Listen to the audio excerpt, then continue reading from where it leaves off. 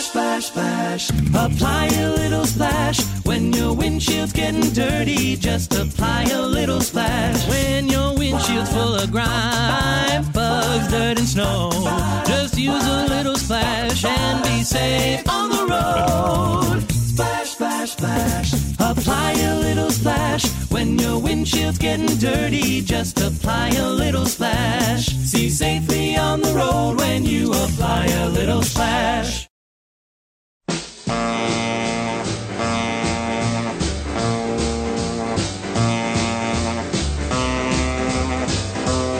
Welcome to Let It Roll. We dig tales from the tour bus, where the podcast about how and why popular music happens takes a break to talk about our favorite animated music history show from Mike Judge with hosts Nate Wilcox and Justin Bankston.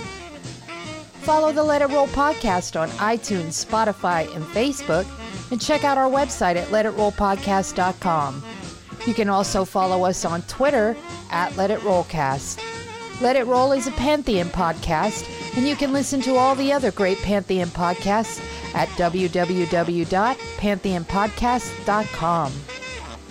This week, Nate and Justin wrap up our coverage of Tales from the Tour Bus Season 2 with an interview with James Brown biographer and Tales from the Tour Bus talking head, R.J. Smith. Tales from the Tour Bus can be viewed on Amazon.com if you subscribe to Cinemax. Pop in those earbuds and enjoy.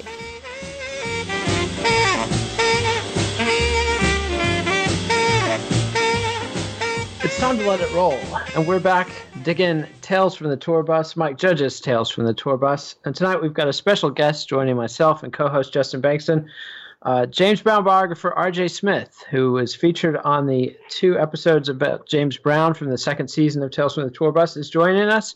R.J., welcome. Hey there. Glad to be here. So, Cole, tell us, what was your experience with Tales from the Tour Bus, starting from the beginning? How were you approached about participating on the show? I think I got like a text message from Nelson George, the writer Nelson George, who was doing some consulting for them the whole year's worth of programs, I think. And he asked me if I was interested in participating with the show. And gosh, I loved the first season so much. I said, of course I would. And, he put me in touch with the producers or various people who ended up putting me on a seat in front of a camera. And so who actually did do that interview and sit down with you? Oh gosh, I'd have to look up their names again now. I haven't really talked to them since, but it was a couple of people that were involved with the program that I never spoke to Mike Judge, however. That's been a consistent thread of the people we've talked to who worked on it. So interesting. And so, but Nelson George wasn't actually there doing the interview. I think he did a lot for the show, but when they flew me from, I live in Los Angeles, and after we talked to a few times on the phone, and they were kind of looking at what timing and stuff would work, they ended up flying me to New York to do the interview. And so Nelson, who's been spending a lot more time maybe in Los Angeles than New York these days, I didn't see him when I got to New York City. Cool. And so in the show, you've got about 5 bits where they quote you and animate you on the screen. How much more of an interview did they do with you, and how drastically did they cut down your contribution? Oh yeah, well we talked for hours. I mean, it seemed like hours. It probably wasn't, but I went. I was in a hotel and walked down the street to where the studio, the sound studio, or the place they had set up to do all their recording, which is very close to where I was staying in Midtown. And guys, it probably just took about 2 or 3 hours. It seemed like 9 to noon or something. And, it was like a little, like the kind of studio where you could do the kind of show you're doing right now, of course, or, maybe record a commercial or something. And, they just had a couple of cameras, and there were instruments behind me. There was some guitars and some sound equipment there. And, we just kept talking, and they were like, they were just throwing questions at me. And it was clearly like, casting as wide a net as possible. And in fact, there were probably times when they were asking me to kind of retell stories from the book, and I might not remember some of the details, and they would kind of remind me of the details, and, we'd do it again. And so it was really like looking for great stories and maybe new stories that I hadn't told in the book. And, they kind of culled from several hours worth of conversation, they took the tweezers out and got exactly what they were looking for, I guess. Yeah, and it seems like what they were looking for was moments from the history of James Brown life that they didn't have anyone else to address. So things like about his early childhood, the brutality of his father, the soldiers tossing coins to him to teach him, that he was dancing for during World War II in Georgia. Yeah. And and then controversial stuff like the arrest and the incident with the insurance seminar in his office and the chase and his prison sentence. Were you surprised when you saw the final episode with what they chose to use you for? Well, I mean, not really. It was more like, no, it's always interesting to see what they do use and what they don't use. And you kind of feel like, well, maybe certain stories were obviously they're keepers, and maybe they had somebody else that ended up telling the same story, so they didn't use that. But I wasn't particularly startled by any single one of them exactly. No, I mean I think they did a really good job. Yeah, it sort of makes sense. Go ahead, Justin. It sort of makes sense that with your book being sort of considered an authoritative biography, that they would lean on you for some of the sort of connective tissue to sort of tie the story together, over his whole life. Well, I think that's right. I mean, beyond like stories that they don't have firsthand sources for, I think when they're looking for somebody who can, they can't. I can often talk about things that they don't have from anybody else in other regards as well. So yeah, I think you're right there. And so I'm going to steal Justin's question, but were any of these anecdotes that other people told on the show new to you? Did you learn anything from watching the show? I can't think of any particular thing now, but I feel like, part of what was really great about it was when they, but by the selection of things that they did use and the order they put it in and the way things look, even if not every single thing is like a revelatory or brand new, it's sort of like by the way they edit and assemble information, a certain kind of feeling about the guy comes across, or their version of James Brown comes across, and their version of what the music means comes across. And that's totally valid, of course. And what they did in that regard is really cool. I thought, their James Brown really seemed like a living, entertaining, larger than life figure. So I'd say like their James Brown might be a little different than mine in some ways, or maybe from yours, but theirs is very real. That's for sure. Yeah, they captured him. And, the season is themed around funk. And obviously James Brown was a huge innovator, maybe the innovator of funk, but it's only about half his career, because he was the godfather of soul before, he invented funk. Do you feel like that the focus on funk kind of gave a slightly distorted perspective on James Brown? Yeah, that's a good point. I mean, I think by focusing on the funk era and what they call funk, you're kind of looking at a chapter, or maybe a huge chapter or several chapters, but in the guy's life rather than the whole life itself. So that's definitely true. And yeah, I mean, there's an argument to be made that. I don't know how else. What you'd almost have to. You could do a whole James Brown season, actually. Yeah, easily. maybe that's what they should have done, or maybe just some more imaginative seasonal presentation that would kind of take in the whole person. But funk is as good a way as any to get James Brown in there, I guess. Absolutely, and it definitely helped sort of tie the James Brown, Bootsy Collins, George Clinton sort of thread through this season to be sort of focused on that funk band of his career. Yeah, and funk is so, I mean, all these sounds, rhythm and blues and soul, certainly are alive today too in lots of ways. But I think there's an argument to be made that funk is just a lot more of a living thing, or certainly the younger generation, maybe a lot more of a living thing than say rhythm and blues is by and large. So in that grounds, it seems like this guy walks among us by presenting him as a funk artist rather than maybe as a rhythm and blues artist or something. Yeah, or a soul singer. And so I'm guessing you watched the whole rest of the season. I think I have. I think I've seen the whole season, yeah. And they asked me to talk about Bootsy. I feel like I did some conversation with them about Bootsy and George Clinton as well.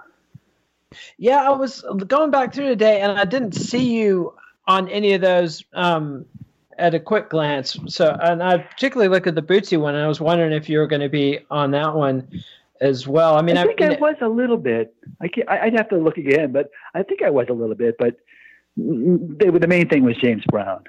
Yeah, and the connective tissue between. What did you think of the overall arc of the funk season and the way that the choices of the other performers that they chose to focus on and the way they arranged the sequencing of the episodes? I mean, I think it's great. You can't go wrong talking about Bootsy and James and George Clinton and everybody. So it makes perfect sense that way. I mean, I guess I feel like funk is. I guess if I want to get on my music writer's high horse, I might say that funk is. It was about some individuals who made great funk rather than about funk itself, of course, because funk is about a lot of musicians whose names we don't know or don't know as well as those guys say, and it's not about reckless activity on or off the tour bus so much. So I guess I feel like it gave a distorted picture of the music, maybe, but definitely not a distorted picture of the distorted individuals who made much of the music. That's a good way to describe them. The thing that struck me about this one versus the country season that preceded it, and I think both of them are true, that they're not about the music. I mean, like the country season of Tales from the Tour Bus is not an attempt to match Ken Burns's, country documentary, and the same thing with the funk season, but there are some certain commonalities. And one thing that struck Justin and I when we were talking about this season episode by episode is that the funk season on the whole might be a little bit more of a downer because of the personal arcs of the stories and I'm thinking of Rick James and James Brown in particular, because both of them have, a pretty simple rise and fall narrative, whereas like Waylon Jennings in the first season kind of has ups and downs in both episodes, but both Rick James and James Brown just hit the rocks pretty hard in the later half of their life, with the drug addiction and the criminal justice system.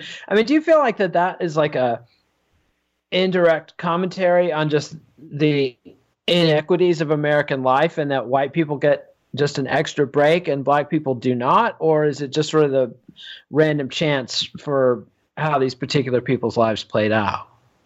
Well, that's a great question. That's really interesting. I mean, well, I mean, on the one hand, the iconic image of George Jones on the lawnmower, I mean, that's just pretty damn funny. And that's a great image that you have every right and can feel 100% fine about laughing at. And if he fell off the riding mower, he's not going to hurt himself. But then when you have somebody like James Brown, with shotguns at his head and, being pulled out of his car and in the middle of the night, it's definitely not so funny. And what could have happened and what did happen to these guys is not always so funny. And I think that was a fine line that to my mind, the people on the show, did a really good job with. But I wouldn't be surprised if other people felt differently. And I think they might have some valid things to say in that regard too, that inviting laughter is always going to be complicated when somebody, when it involves drug use and criminal activity and America's racial history.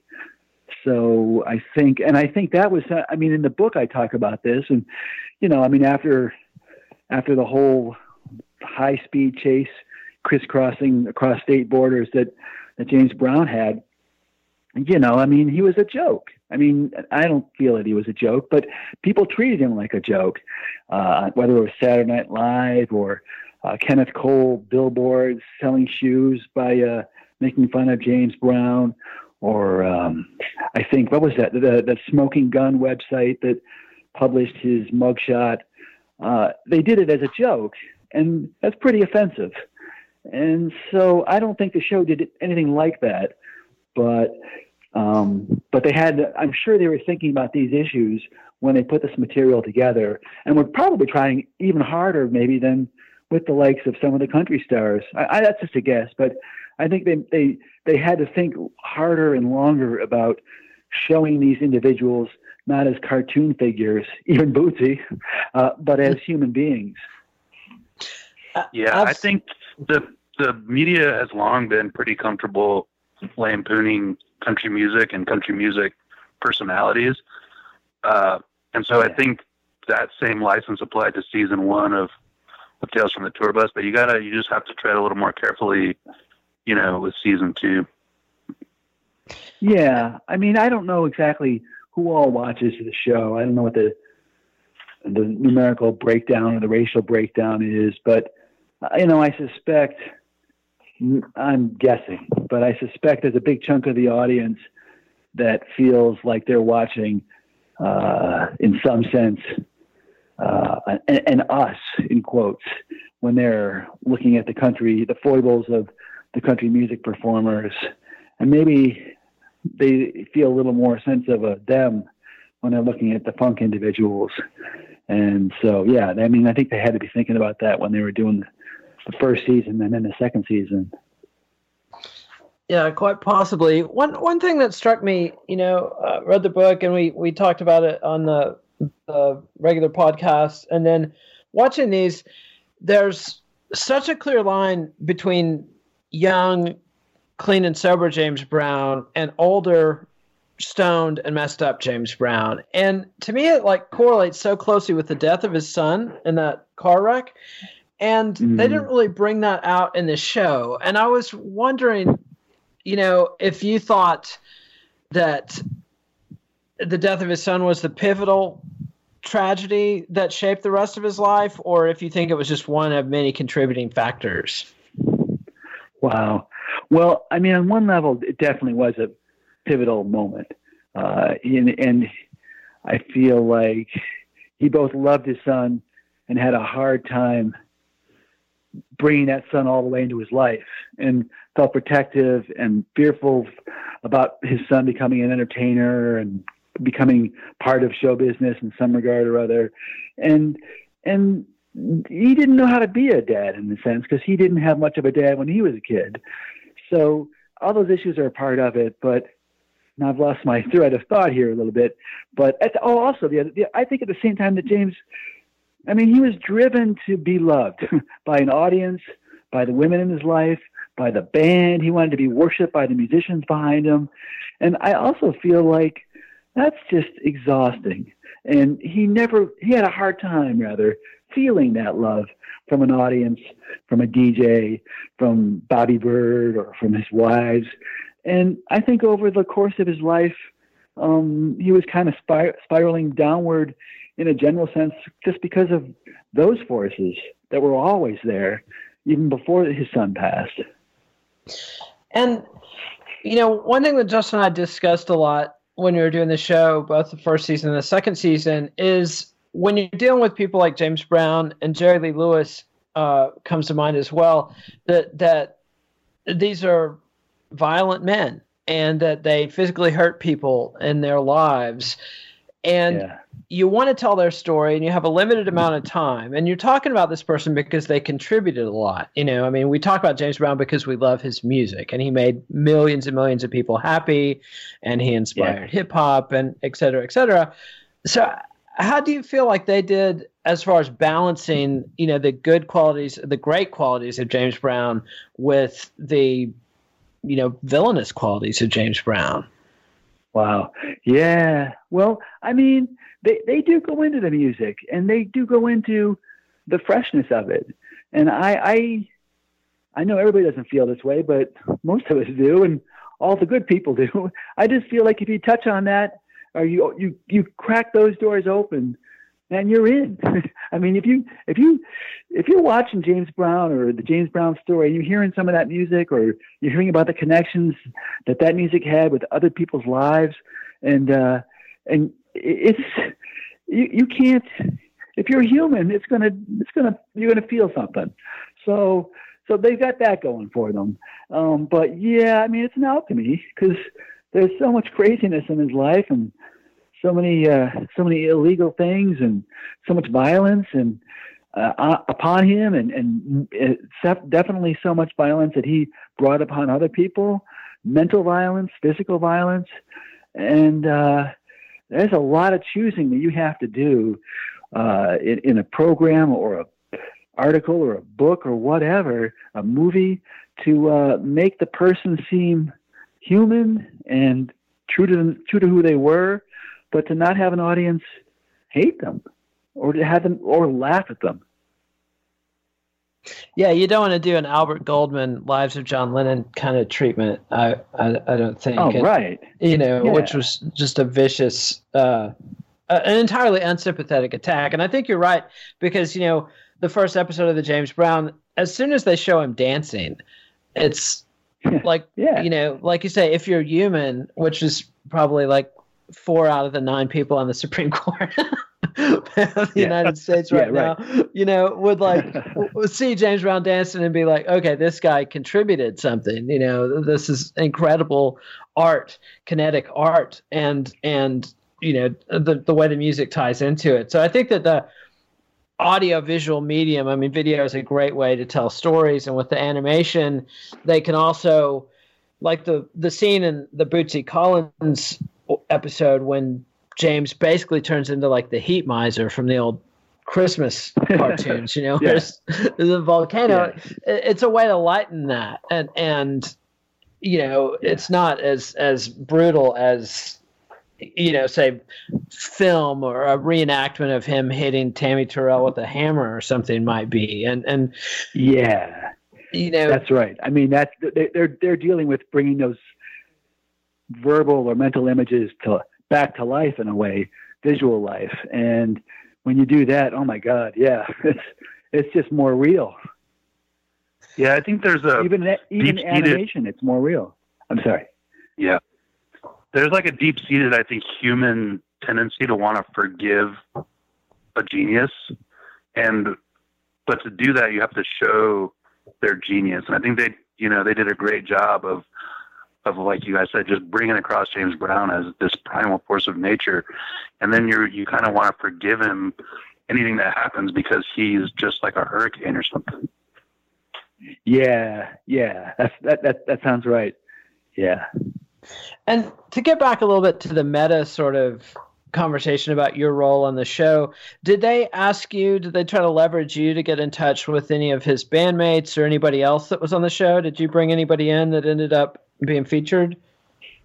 I don't think so. I asked them if they'd talk to this person or that person, and a couple times, and they knew all about them. And I feel like there's a person too they were trying to reach out to, and I don't think I did much to help them get in touch with somebody they were looking for. My sense is they had a pretty good, they were doing pretty well as it was at that point.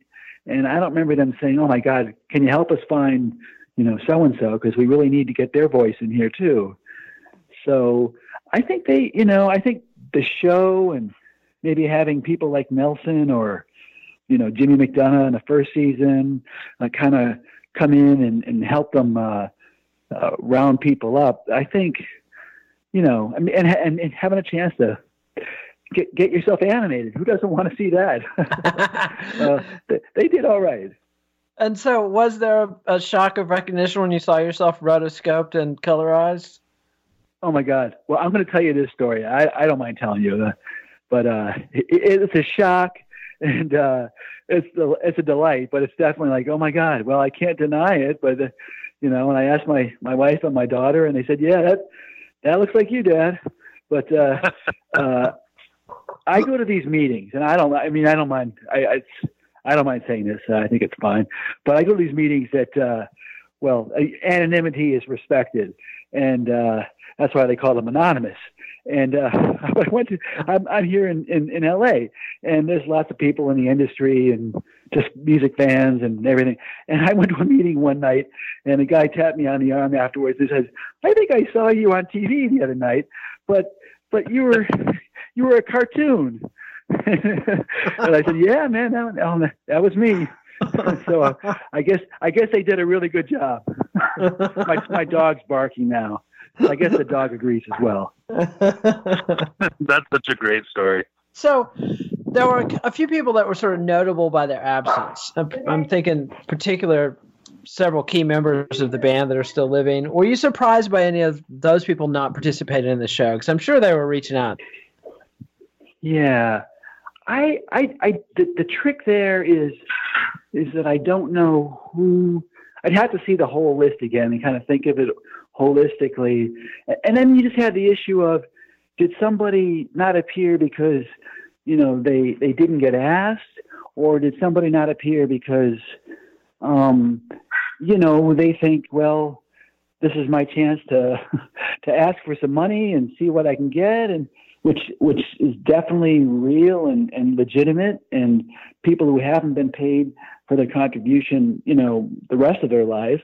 Here's one more, entertainment conglomerate that wants them to sit in front of a camera for maybe a small stipend or something. And I mean, I get why that is, of course, but I can see why somebody might feel like this is my chance to get paid when I'm deserved to get paid. So I just don't know the dynamics behind who was in and who wasn't. But I mean, my God, I could have had it. It could have been twice as long a season. And when you're talking about George Clinton and Bootsy and James, all those people that just had so many amazing supporting role characters in their story. Yeah, you want to see more of them. For sure. And I'm sure you followed what's been going on with the James Brown estate since his death. God. Yeah. So any comments on that unfortunate situation? It's the saddest damn mess. It's, it's not fair to James's family. It's not fair to James. It's a textbook example of how not to have things happen. And although I don't want to write it, I mean, it was a chapter of the book, but that whole story is like so Dickensian and ongoing, and it's just sucking every last cent out of the James Brown estate and putting it in the hands of lawyers and court-appointed representatives and, shifty politicians in South Carolina. It's just the textbook example of how not to handle an estate. And, on some level, it's true to the way James ran his business. One hand didn't know what the other hand was doing, but it's sad. Yeah, it's an amazing drag. And for those who aren't in the know, James Brown established a trust before he died and willed virtually the entirety of his estate to this trust with the goal of educating poor children in South Carolina and Georgia, I believe both white and black. And so far, no kids have been educated. And one of his attorneys or an accountant, I think, did some jail time, although from what I can tell, it seemed a little trumped up to me. But yeah, I mean, it's hard to say, but if you think that guy that did the jail time was is responsible for everything that went wrong, or is the bad guy, then that would be a huge mistake. And yeah, if he's looking like the fall guy for for everybody else and for the theft of what's wrong with the estate in general. That's not right. But yeah, it's just, I mean, with so many kids and so many people that were owed money from James Brown, and now so many lawyers involved who have been, billing for it for years. It's easy to just imagine it going on until there ain't no money anymore. And that's really a drag. And so I hate to end it on a bummer note, but any final thoughts about the James Brown and the Tales from the Tour Bus? Wow. Well, I mean, it's just, I'm dying to see what the third season is like, of course. And, it's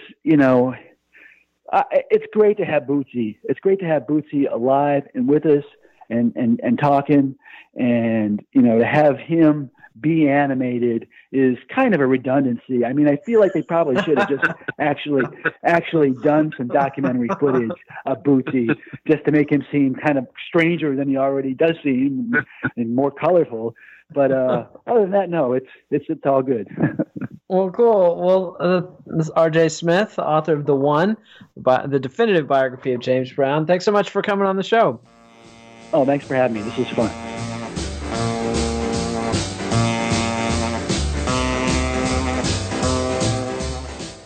Follow the Let It Roll podcast on iTunes, Spotify, and Facebook, and check out our website at letitrollpodcast.com. Follow us on Twitter at LetItRollCast. This is our last Thursday episode for a bit, but make sure you check out this past Monday's episode of the 7th season of Let It Roll, when Nate talks to Simon Reynolds about Retromania, is pop culture's past eating its present. Let It Roll is a Pantheon podcast, and you can listen to all the other great Pantheon podcasts at www.pantheonpodcasts.com. Tales from the Tour Bus can be viewed on Amazon.com if you subscribe to Cinemax.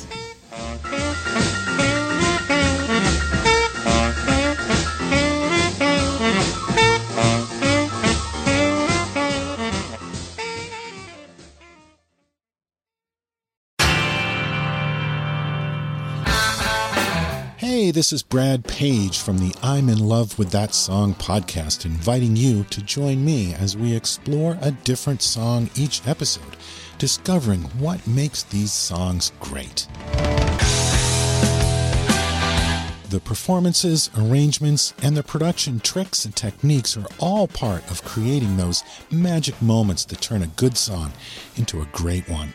On this podcast, we take a deep dive into each song, listening to all those nuances that came together to make it a great song.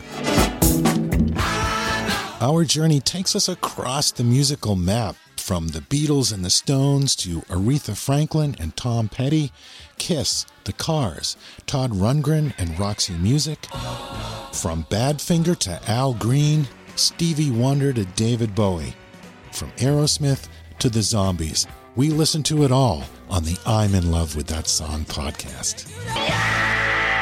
You may be unfamiliar with some of these songs, and some of them you've probably heard 100 times, but I bet if we listen closely, we can discover something new. So, join me on the I'm in Love with That Song podcast, and let's listen together, because I think you're going to love these songs too.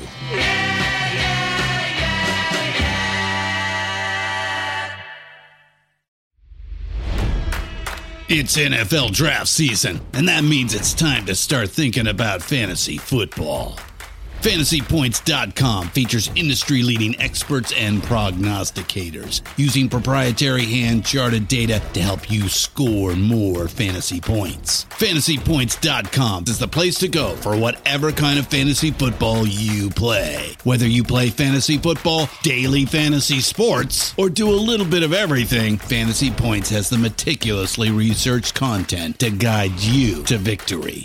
And why wait for the fall? Fantasy Points also covers the new spring football league, the UFL. Join the guru, John Hansen, Scott Barrett. Joe Dolan, and other massive names in the fantasy football universe with an exclusive offer. Use code Pantheon for 15% off any Fantasy Points package, including the all-in package with access to every article, tool, and data nugget that Fantasy Points has to offer. That's fantasypoints.com and code Pantheon for 15% off at Fantasy Points. Fantasypoints.com. Code Pantheon. Score more fantasy points.